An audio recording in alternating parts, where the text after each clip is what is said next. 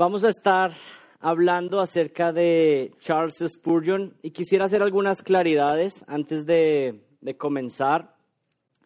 Y es que este no es un sermón, esta no es una predicación de la palabra. Todos sabemos que la palabra de Dios es la que tiene poder, su palabra inspirada, su palabra inerrante, la única que puede transformar los corazones. Pero como hacemos comúnmente cada año en Grace Community Church, se hace una clase o unas clases especiales durante el mes de julio. Y dentro de esas clases hemos visto importante dar esta clase que es una biografía acerca de un personaje de la historia de la iglesia. Y hoy particularmente vamos a estar viendo a Charles Spurgeon. Así que en vez de pensar en esto como un sermón, que no lo es una clase de historia de la iglesia, o más bien sobre un personaje de la iglesia. ¿Y por qué estudiamos personajes de la iglesia? ¿Por qué estudiamos hombres que han pertenecido al cuerpo de Cristo a lo largo de los años? ¿Será que la iglesia evangélica tiene sus propios santos como la iglesia católica?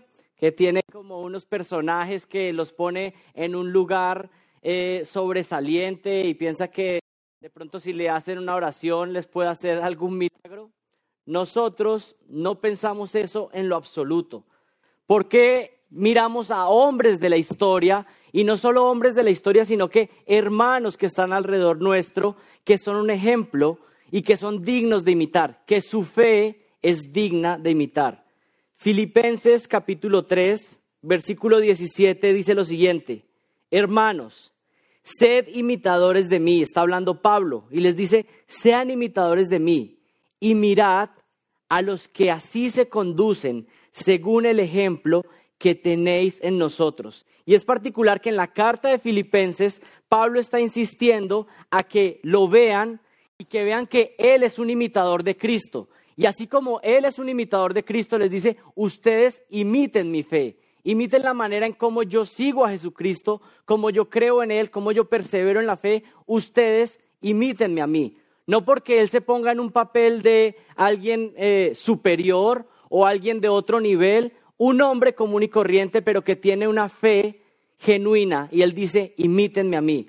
Y es interesante porque cuando leemos con atención la carta a los filipenses, encontramos otros ejemplos allí. Él les dice, imiten la fe también de alguien como Timoteo.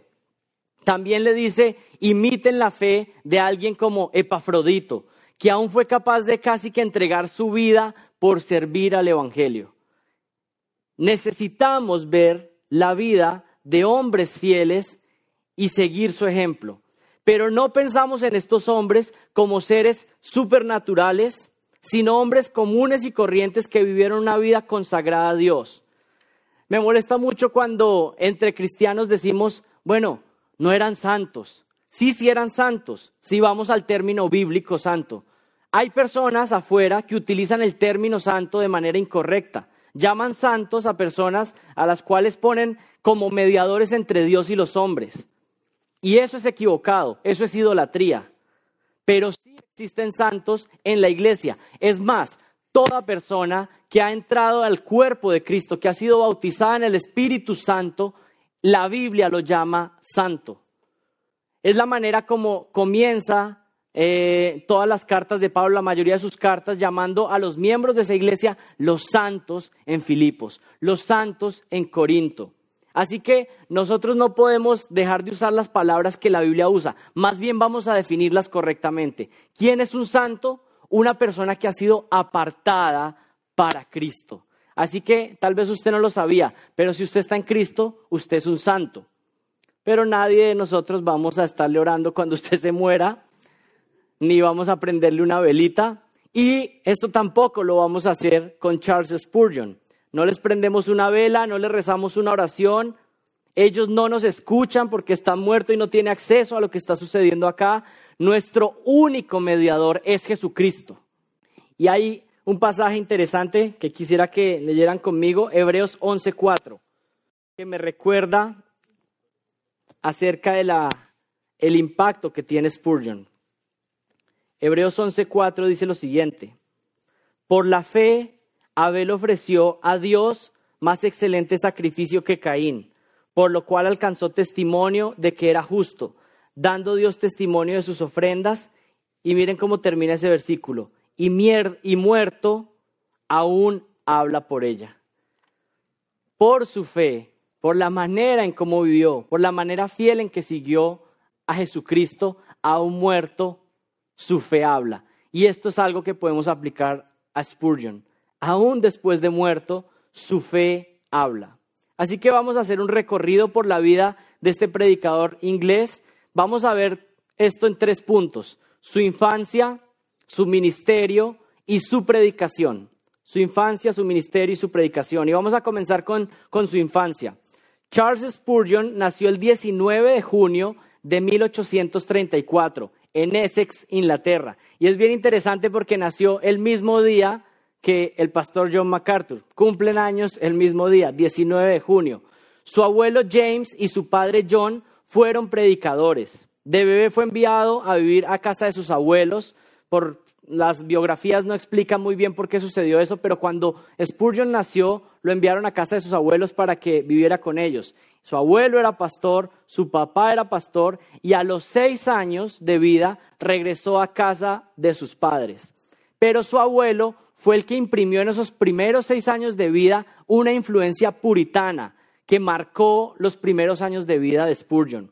La biblioteca del abuelo de Spurgeon fue la que forjó en este niño una mente teológica brillante. Es más, él dice, cuando escribe su autobiografía, dice que desde pequeño él estuvo rodeado de libros pesados y grandes de los puritanos, y dice que desde muy niño ya estaba conversando acerca de temas teológicos bien complejos, desde pequeño. Spurgeon fue un niño precoz. Leyó desde muy temprano y fue a la biblioteca de su abuelo donde descubrió el que sería su libro favorito por el resto de su vida. ¿Cuál fue su libro favorito? El progreso del peregrino, de Juan Bunyan. Él dijo que había leído el progreso del peregrino por lo menos 100 veces. Lo había leído 100 veces. Así que una motivación para nosotros, por lo menos leerlo una vez. Spurgeon lo leyó por lo menos 100 veces. También otro libro que lo impactó desde pequeño fue el libro de los mártires de John Foxe. Si ustedes leen ese libro, saben que es un libro fuerte porque habla de la persecución que recibieron muchos creyentes por seguir a Jesucristo y cómo fueron matados, desollados, quemados. Y estos eran las clases de libros que leía Spurgeon desde pequeño. Y diríamos, pero un niño leyendo esto, pues eso fue lo que fue poniendo una llama en este niño desde pequeño para luego ser el príncipe de los predicadores.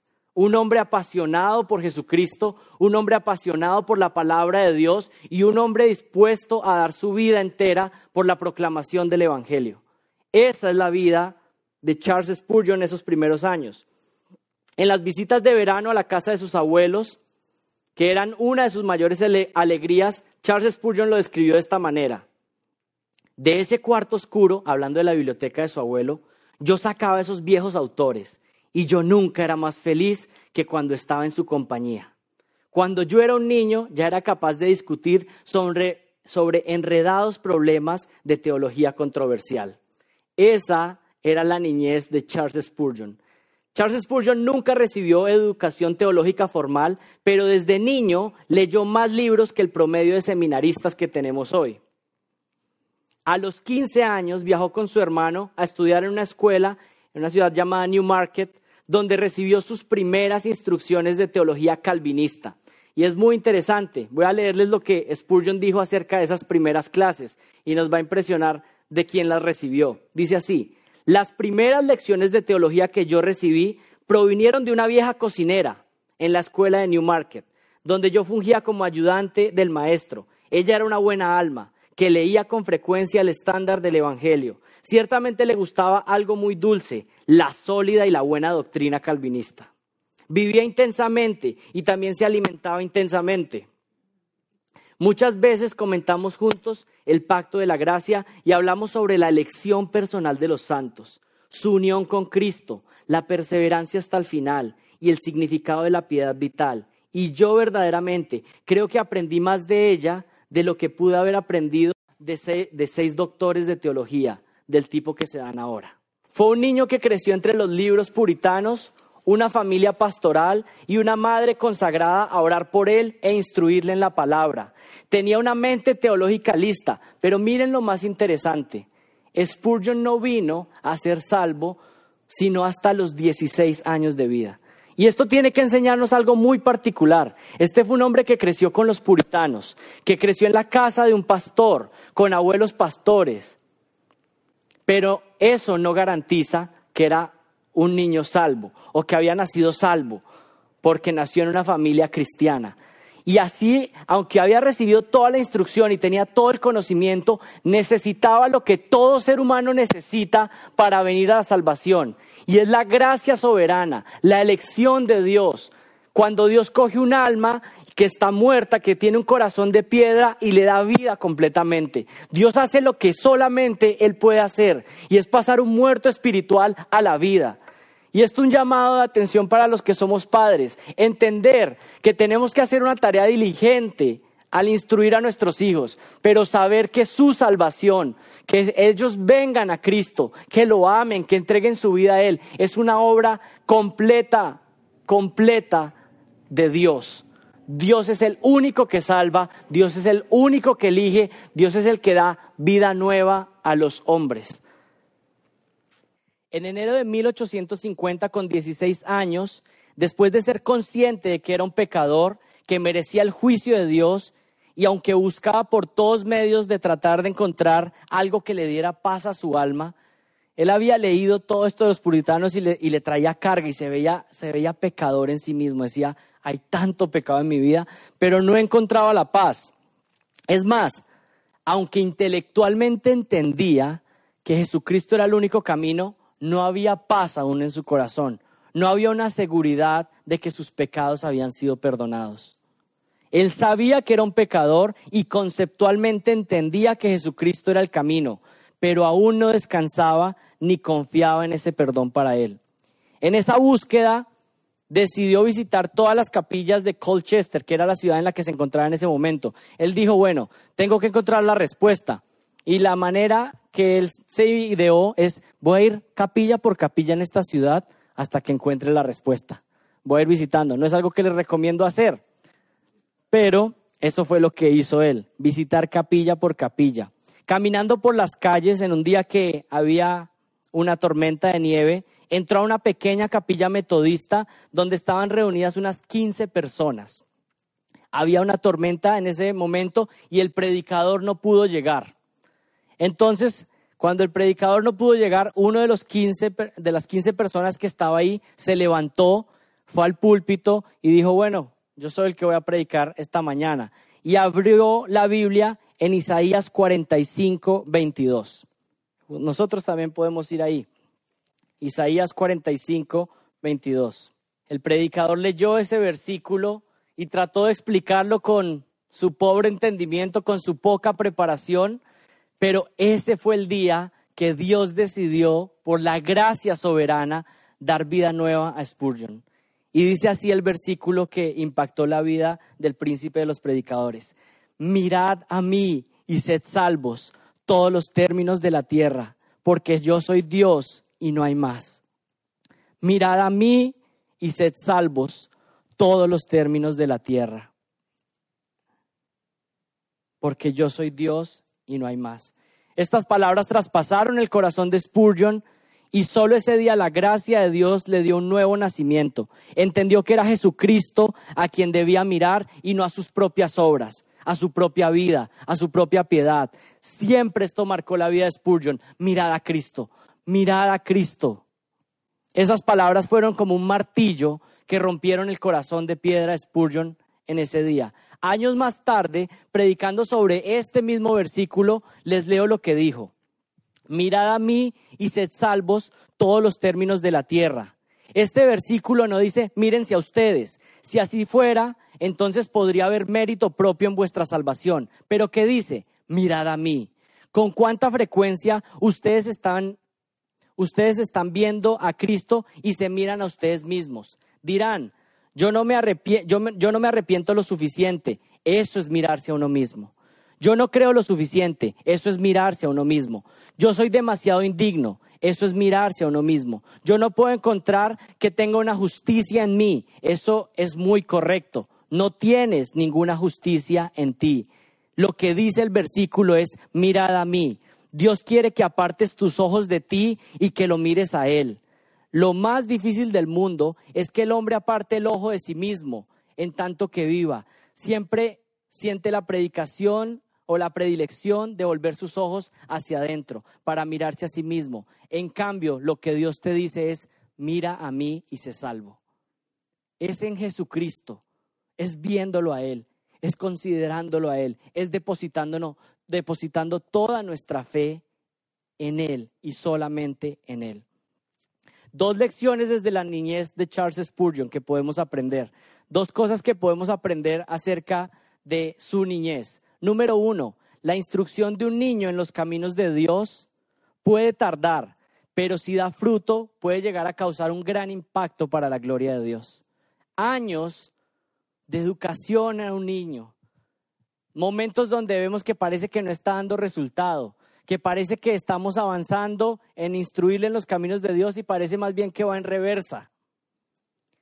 Pero toma tiempos y años hasta que, si por su gracia Dios decide salvarlo, eso puede dar mucho fruto para la gloria de Dios. Y vienen 2 pasajes a mi mente, 2 de Timoteo 1:5, trayendo a la memoria la fe no fingida que hay en ti, la cual habitó primero en tu abuela Loida y en tu madre Eunice, y estoy seguro que en ti también. Hablando de Timoteo, que había sido instruido desde pequeño en las Sagradas Escrituras, como dice 2 de Timoteo 3:15.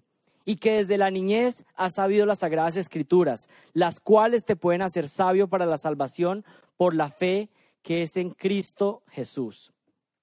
Y una segunda reflexión, y no quiero extenderme mucho en esto, pero creo que vale la pena hacerla. Tenemos que dejar de criar eternos niños. Esta sociedad carece de hombres de verdad. Y el problema fundamental de por qué no hay hombres de verdad en nuestra sociedad es que en las casas no se están levantando hombres, sino que se están levantando niños eternamente. Entonces tenemos el hombre de 18, de 20 años, pero todavía es el niño. Todavía lo tratan como niño y él mismo se cree niño. Y entonces en nuestros días hemos llegado al punto de tener hombres de 36 años que siguen actuando como niños. Y niños de 40 años, de 45, y a algunos se les va más largo, ¿no? Necesitamos, especialmente como iglesia cristiana, empezar a levantar hombres desde pequeños. Empezar a enseñarles cuál es la responsabilidad que un hombre tiene en esta sociedad y en la iglesia. A instruirlos en la palabra, a instruirlos y enseñarles a trabajar fuerte, a ser hombres valientes. Necesitamos empezar a levantar hombres y no solamente estar levantando eternos niños. ¿Por qué no tenemos hombres como Spurgeon el día de hoy, que a los 17 años ya estaba predicando sermones poderosos y que a los 19 años ya era el pastor de una iglesia en Londres? ¿Qué pasa? ¿Cuál es la diferencia? Primero debemos enfatizar que solo la gracia de Dios hace esto. Solo la mano de Dios bendiciendo a una persona lo puede hacer. Pero yo estoy convencido que hay una gran diferencia. ¿Y por qué no vemos tantos Spurgeons en nuestra época? Porque Spurgeon a los 6 años estaba leyendo El progreso del peregrino y Richard Baxter, mientras que nuestros hijos están siendo levantados con las películas de Mickey Mouse. Eso tiene que impactar de alguna manera. Eso tiene que hacer un cambio. Quiero decirles que yo soy el primero que estoy confrontado, que tengo un hijo y digo, bueno, ¿qué es lo que quiero impactar en su vida? ¿Cómo es que quiero que él pueda ser un hombre de Dios valiente? ¿Cómo quiero que luego cuide a su esposa como debe ser? ¿Cómo quiero que sea un hombre útil en su iglesia? Pues esas primeras marcas tengo que empezarlas a poner desde ahora. Y soy el primero que soy sacudido con lo que estoy enseñando, como suele suceder. Pero necesitamos empezar a enseñar a nuestros hijos desde pequeños a ser hombres y mujeres de Dios. Spurgeon y su ministerio temprano. Spurgeon y su ministerio temprano. Comenzó a predicar a los 16 años de edad, luego de haberse convertido, empezó a predicar y a los 17 años lo nombraron pastor en una iglesia y la congregación se multiplicó por 2 en el primer año. El 18 de diciembre de 1853, con 19 años, cuando su fama como predicador se estaba extendiendo, lo invitaron a predicar a la capilla de New Park, en Londres. Y después de ese primer sermón, le pidieron que se quedara como el pastor de aquella iglesia. Y allí fue pastor por 38 años, hasta que se murió. Cuando comenzó en Londres, la iglesia de New Park era una capilla histórica que tenía mucha historia ahí en Londres, pero estaba vacía, no había gente. En un año de la predicación de Spurgeon se llenó completamente el auditorio y tuvieron que empezar a reservar con tiquetes la entrada para los servicios cada domingo. Y esto no solamente pasaba los domingos, sino en los servicios entre semana. Y nos preguntamos, ¿pero qué pasaba con este hombre? Yo creo que la respuesta principal, tenemos que saber que era la mano de Dios bendiciendo. O sea, Dios haciendo algo especial con ciertos hombres en cada temporada o en cada nación. Dios, porque así lo decide poner su bendición especial sobre ciertos hombres para hacer un regalo especial para la iglesia de Dios. Y eso era lo que estaba pasando con este hombre. Tuvieron luego que moverse a un lugar que alcanzaba para 5,000 personas. Cuando cumplió 22 años, se movieron nuevamente a un auditorio que se llamaba Music Hall, ahí en Londres. A los 23 años, ahí en Londres también, se hizo un día de oración nacional y predicó frente a 23,000 personas en el Palacio de Cristal. Y yo veo que lo que insisten los historiadores es que dicen a 23,000 personas sin amplificación. La verdad que todavía no entiendo cómo lo hizo, pero esa era la clase de voz que tenía este hombre. A los 26 años inauguraron el tabernáculo metropolitano que tenía capacidad para 6,000 personas en cada servicio. Y podemos hablar muchas cosas acerca de la vida de Spurgeon, muchas anécdotas. Si ustedes leen los libros de Spurgeon o sus sermones, van a encontrar que él tenía una manera de decir las cosas bien particular, con muchas imágenes, con muchas ilustraciones, y tenía hasta algo de humor, pero un humor que podía ser el correcto y adecuado durante el sermón para que no perdiera su reverencia. Era el príncipe de los predicadores. Pero antes de pasar al tercer y último punto acerca de Spurgeon y su predicación, hay un elemento que vale la pena destacar de su vida. Más que un elemento, una persona. Susana Spurgeon, su esposa. Dios le dio una ayuda idónea a él. Después de que Spurgeon murió, ella, Susana, se dedicó a expandir el ministerio de su esposo. Y ella misma se creó un sistema donde ella recogía fondos y recogía libros de teología para repartirlos a pastores y predicadores de toda la zona. Ella se inventó eso. Y ella decía, yo conozco y reconozco que mi esposo es el mejor predicador sobre la tierra en este momento. Ella decía eso. Así que toda la gente y todos los predicadores necesitan conocer el ministerio de mi esposo. Ella se dedicó a expandir eso, a mandar los libros, a mandar los sermones a pastores que no tenían tantos recursos, a hacerles llegar bibliotecas teológicas a pastores. Eso hizo Susana Spurgeon. Ella estaba convencida que estaba casada con un gran hombre de Dios y estuvo a la altura de estar casada con un hombre como este, que seguramente no era un reto fácil. El tiempo que nos resta lo vamos a estar viendo, analizando la predicación de Spurgeon.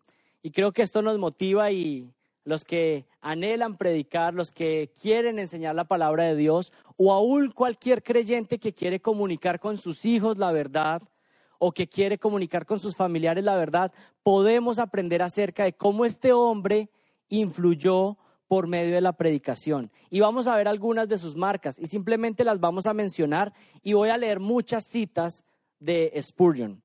Número 1, de la predicación de Spurgeon y por qué fue tan impactante. Número 1, sermones repletos de Biblia. Sermones repletos, saturados de Biblia. Dice así Spurgeon: los sermones deberían estar llenos de Biblia. Nuestras propias palabras son meras bolitas de papel comparadas con el disparo de rifle de la palabra. Esa era la manera como él hablaba. Spurgeon estaba convencido de que la palabra de Dios era poderosa como una espada de dos filos. La presentación poderosa de la Biblia era lo único que podría salvar al incrédulo. No solamente predicaba el texto de la Biblia, sino que ilustraba ese texto con otros versículos de la Biblia. Miren qué más dijo. ¿Cómo alguien podría reverenciar a Cristo si no reverencia la palabra? A menos que recibamos la palabra de Cristo, no podremos recibir a Cristo mismo. Vendrá un tiempo cuando en lugar de tener pastores alimentando a las ovejas, la iglesia tendrá payasos entreteniendo a las cabras. Otra cita de Spurgeon. Debemos decidir que vamos a citar la Biblia más y más. Ustedes quieren tener mejores predicaciones, quieren dar mejores mensajes de la palabra. Lo que él está diciendo es, cita más y más la Biblia. Los sermones deben estar llenos de Biblia, endulzados, fortalecidos, santificados con la esencia de la Biblia. Y esta última frase me encanta. Personas que escuchan mucho la Biblia pronto se convertirán en amantes de la Biblia. Sermones saturados de Cristo. Esa es la segunda característica. No solo saturados de versículos por toda la palabra de toda la Biblia, sino saturados de Cristo mismo. Spurgeon pensaba que si no tenemos la doctrina correcta acerca de Jesucristo, entonces no tenemos correcta ninguna doctrina. Si fallamos en entender la cristología, si fallamos en entender la persona de Cristo, su obra de salvación, entonces no entendemos nada de la doctrina cristiana. Una de sus frases más famosas fue esta: ¿no hay Cristo en tu sermón, caballero? Entonces vete a casa y nunca prediques de nuevo hasta que tengas algo que valga la pena oír. Un sermón que no te guíe más a Cristo, esta es otra cita, es un sermón del cual los demonios en el infierno se ríen y al mismo tiempo hace llorar a los ángeles. Spurgeon siempre reconoció que la razón de que su ministerio fuera tan fructífero era que él predicaba a Cristo a tiempo y fuera de tiempo. Dice, si yo no predicara a Cristo, mi audiencia volaría como el viento del cielo. El día que deje de predicar a Cristo, pónganme en un manicomio. Tercera característica de la predicación de Spurgeon. Vimos sermones saturados de la palabra, sermones saturados de Cristo. Y número 3, sermones que eran marcados por la doctrina calvinista o de la soberanía de Dios. La soberanía de Dios en la salvación era lo que bañaba todos sus mensajes. ¿Y cuáles eran esos puntos que enfatizaba? ¿Cuáles eran esos puntos principales? Se los voy a mencionar simplemente. Número 1, el hombre está muerto espiritualmente y es incapaz por sí mismo de buscar a Dios. Él enfatizaba la depravación total del hombre en sus mensajes. Número 2, enfatizaba la elección incondicional. Spurgeon era un predicador insistente de la predestinación. Número 3, enseñó la expiación limitada. ¿Qué quiere decir eso? Que Cristo al ir a la cruz había ido pensando en que salvaría solamente a aquellos que él había escogido desde la eternidad pasada. Número 4, esos que han sido elegidos, que han sido escogidos, finalmente serían alcanzados por una gracia irresistible. ¿Qué quiere decir eso? Que el que ha sido elegido desde antes de la formación del mundo ni siquiera puede escapar de la gracia de Dios. Dios lo va a alcanzar finalmente y lo va a salvar. Enfatizaba la gracia irresistible de Dios. Y quinto, aquellos que son alcanzados por la gracia de Dios, aquellos que Él ya ha salvado, entonces perseverarán en fe hasta el final. ¿Por qué? Porque es Dios quien garantiza su salvación. Spurgeon enfatizaba esto en sus enseñanzas. Habló de la siguiente manera de Juan Calvino. Dijo esto: teológicamente no se ha levantado uno más grande que Juan Calvino. Y también dijo esto: el calvinismo no es más que un apodo para lo que siempre ha significado predicar a Cristo y a este crucificado. Y es muy interesante porque ¿cuál era la perspectiva que tenía Spurgeon de la doctrina calvinista? Simplemente, ¿qué era lo que la Biblia enseñaba? Y si Calvino o cualquier teólogo de la historia o cualquier teólogo presente en su época, y es la misma enseñanza para nosotros, cualquiera hoy en día que diga lo que sea, pero si no se conforma a las Escrituras, entonces debe ser rechazado, por más que sea quien sea. La Escritura es la que tiene la máxima autoridad sobre todo. Y hay una frase que él dijo: yo no creo nada solamente porque Calvino lo dijo. Lo creo porque lo he encontrado. He encontrado estas enseñanzas en la Biblia. A menos que me indiques con un capítulo y un versículo en la Biblia, yo no lo voy a creer. Esa debe ser nuestra actitud. Ante cualquier hombre, ante cualquier enseñanza, ¿es lo que enseña la Biblia? Muéstrame un capítulo y un versículo y muéstrame que está en su interpretación correcta y entonces lo creeré. Número 4 de características de los sermones de Spurgeon: predicaba sermones evangelísticos. Y es muy interesante porque muchos acusan a que aquellos que enfatizamos en la soberanía de Dios, en que Dios es el único que salva, que Él es quien predestina a aquellos que va a salvar, entonces algunos dicen, eso apaga el evangelismo. Eso apaga el evangelismo. Pues quiero decirles que con Spurgeon sucedió todo lo contrario. Era alguien que predicaba la soberanía de Dios y al mismo tiempo predicaba insistentemente. Suplicaba a sus audiencias: vengan hoy a Cristo. Hoy es el día de arrepentimiento. Spurgeon llegó a decir algo: el día de mañana es el día del diablo. Porque hay muchos que dejan su conversión diciendo: mañana lo haré, mañana lo haré. Hoy es el día de Dios. Hoy es el día de salvación. Y no tenía pensado hacer esto, pero ¿cómo no hacerlo con el ejemplo de Spurgeon? Eso puede ser el caso de cualquiera de ustedes que está sentado o que está escuchando, que está pensando que está aferrado a sus pecados y piensa que mañana puede ser todavía oportunidad para arrepentirse. Quiero decirles, mañana puede ser demasiado tarde.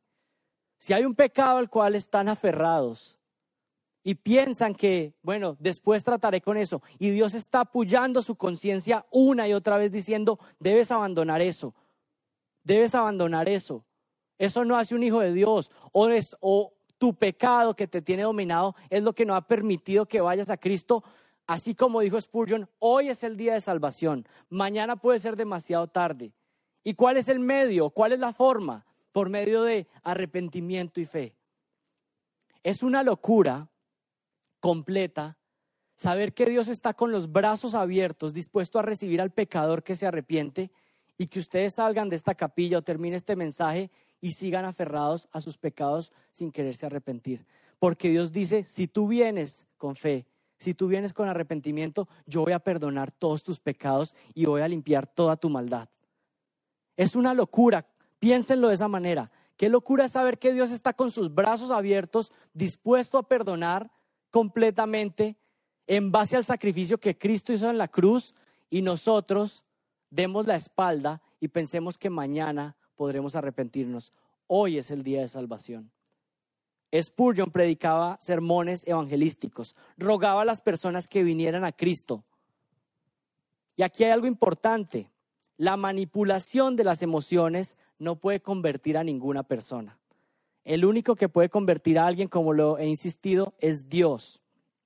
Sin embargo, la verdad de la palabra no solamente tiene que afectar nuestras mentes, sino que tiene que afectar también nuestras emociones, nuestras afecciones, nuestra conciencia. Y esto es bien importante. ¿De qué sirve que aquí pusiéramos un piano suavecito, como hacen en algunos lugares, y le van tocando el pianito, y entonces la gente se va como entrando en una onda como que sin el piano el espíritu no llega, dicen? Eso son tonterías, eso es manipulación. Y si alguien llora porque creamos una atmósfera para que llorara, ¿eso qué resultado tiene? Pero cuidado con pensar que las emociones del todo son malas, porque imagínense que ante la exposición de la palabra alguien llora porque está en pecado delante de Dios y llora y se arrepiente. Pues esas lágrimas están muy bien, porque fueron producidas por la verdad de Dios, pero no, como dije hace unos minutos, por el pianito de fondo.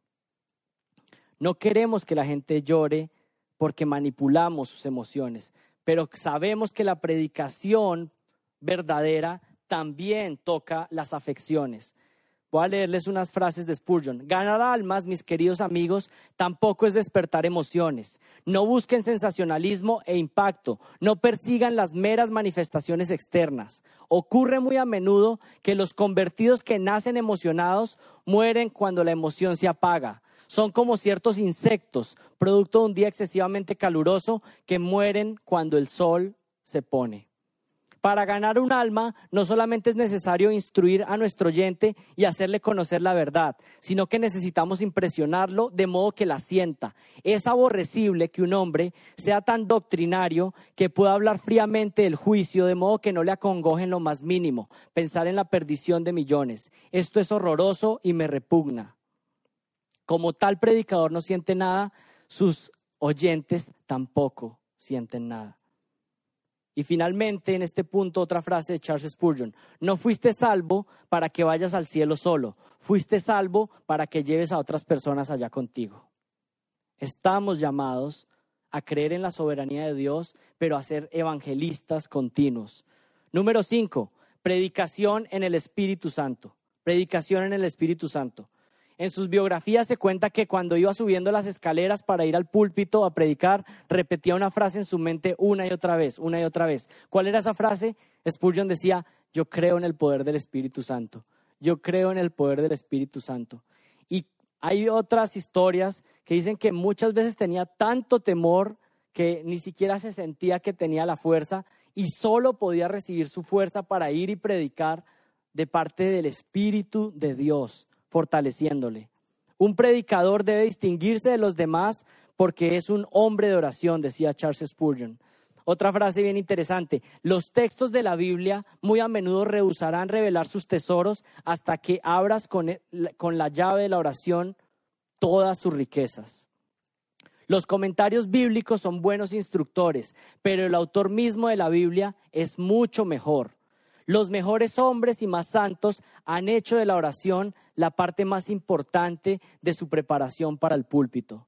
Lo más importante en la predicación, quiero decirles esto, es que la mano de Dios esté sobre el predicador. Un predicador puede preparar, puede estudiar, puede hacer todo lo que esté a su alcance, pero solamente Dios puede tocar un corazón y convertirlo, y cambiar y santificar. Es por eso que un predicador que entiende realmente que la predicación es un acto espiritual, predicar es un acto espiritual donde se necesita que Dios intervenga en los corazones. Va a saber que la oración es prioritaria y va a suplicar a Dios. Antes de hablar a los hombres de Dios, va a hablarle a Dios de los hombres a los cuales va a predicar. Y finalmente, esta es la última marca de su predicación: profundidad doctrinal y simpleza en la explicación. Profundidad doctrinal y simpleza en la explicación. Un hombre con gran profundidad y conocimiento de la palabra de Dios, pero que no es simple al explicar la palabra, se vuelve inútil. ¿De qué sirve tener grandes verdades si cuando las comunicamos nadie nos entiende? Un buen predicador toma lo más profundo de la palabra de Dios, las cosas más elevadas, y las vuelve sencillas para que el pueblo de Dios entienda. Spurgeon dijo acerca de esto: la simplicidad al predicar no es una excusa para la pereza intelectual. Que tu enseñanza sea clara como el cristal, pero profunda como el océano. También dijo, y esta es una frase para que conozcan un poco del humor de Spurgeon, miren lo que dijo: algunos ponen el mensaje tan alto para el pueblo de Dios que parece que hubieran leído mal el versículo. El versículo dice, alimenta mis ovejas, pero ellos leen, alimenta mis jirafas. Esa era su forma de explicar. Verdades tan profundas, pero tan sencillas. Porque ¿cuál es el punto de la predicación?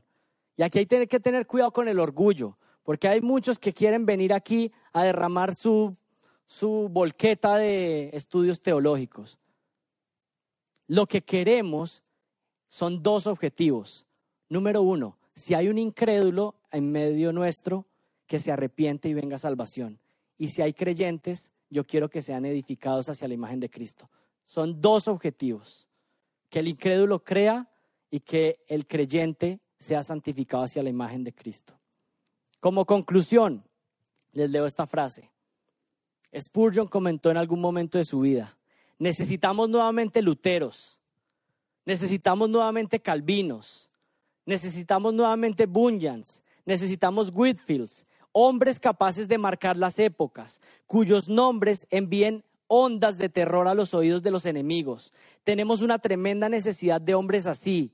¿De dónde nos vendrán? Ellos son dones de Jesucristo a su iglesia. ¿Y de dónde vendrán? Vendrán a su debido tiempo. Él tiene poder para darnos nuevamente una edad de oro de predicadores, un tiempo tan fecundo en grandes teólogos y poderosos ministros, como lo fue la época de los puritanos. Y con eso quisiera terminar, porque es mi petición que Dios levante una próxima generación. Y si Él quiere, y es por su voluntad, que estos nuevos hombres, y también, ¿dónde están los Spurgeons? Que ojalá esos empiecen a ser predicadores que predican en español para la gloria de Dios, que sea su voluntad, porque hemos visto cómo Dios ha ido trayendo su evangelio, que vino por Jerusalén, tocó Europa, vino a esta nación y luego creo que es el punto donde Dios está haciendo algo especial en nuestras naciones. Pero necesitamos hombres y mujeres valientes que puedan instruir, mujeres a sus hijos, aquellos que les rodean, y hombres que se paren sobre el púlpito y prediquen con toda autoridad la palabra de Dios. ¿Para qué? Para que Él sea glorificado y para que más personas vengan a su reino. Oremos. Señor, te damos gracias porque hoy pudimos estudiar la vida de este hombre que ha impactado la vida de muchos, que nos anima, que nos exhorta a cambiar muchas cosas de la vida que estamos llevando. Pero gracias porque en tu gracia pusiste ese hombre en esta época y a hoy nos enseña por su fe. Te damos gracias porque es solamente por la fe en tu Hijo Jesucristo que podemos obtener la salvación. Gracias porque tú nos escogiste desde antes de la fundación del mundo para venir a ser parte de tu familia. Y hoy, como terminaba este mensaje, Señor, te suplico que seas tú quien ponga la mano sobre hombres en púlpitos por todos nuestros países, Señor, para que tu nombre sea exaltado, para que tu palabra sea proclamada y para que tú traigas un despertar espiritual. Tú eres el único que lo puede hacer, Señor. Somos hombres débiles, pero que tenemos un gran Dios y tú eres el único que puede traer almas al arrepentimiento. Tú eres el único que puede santificar a tu pueblo. Te pedimos que hagas todo esto para tu gloria. En el nombre de Jesucristo, amén.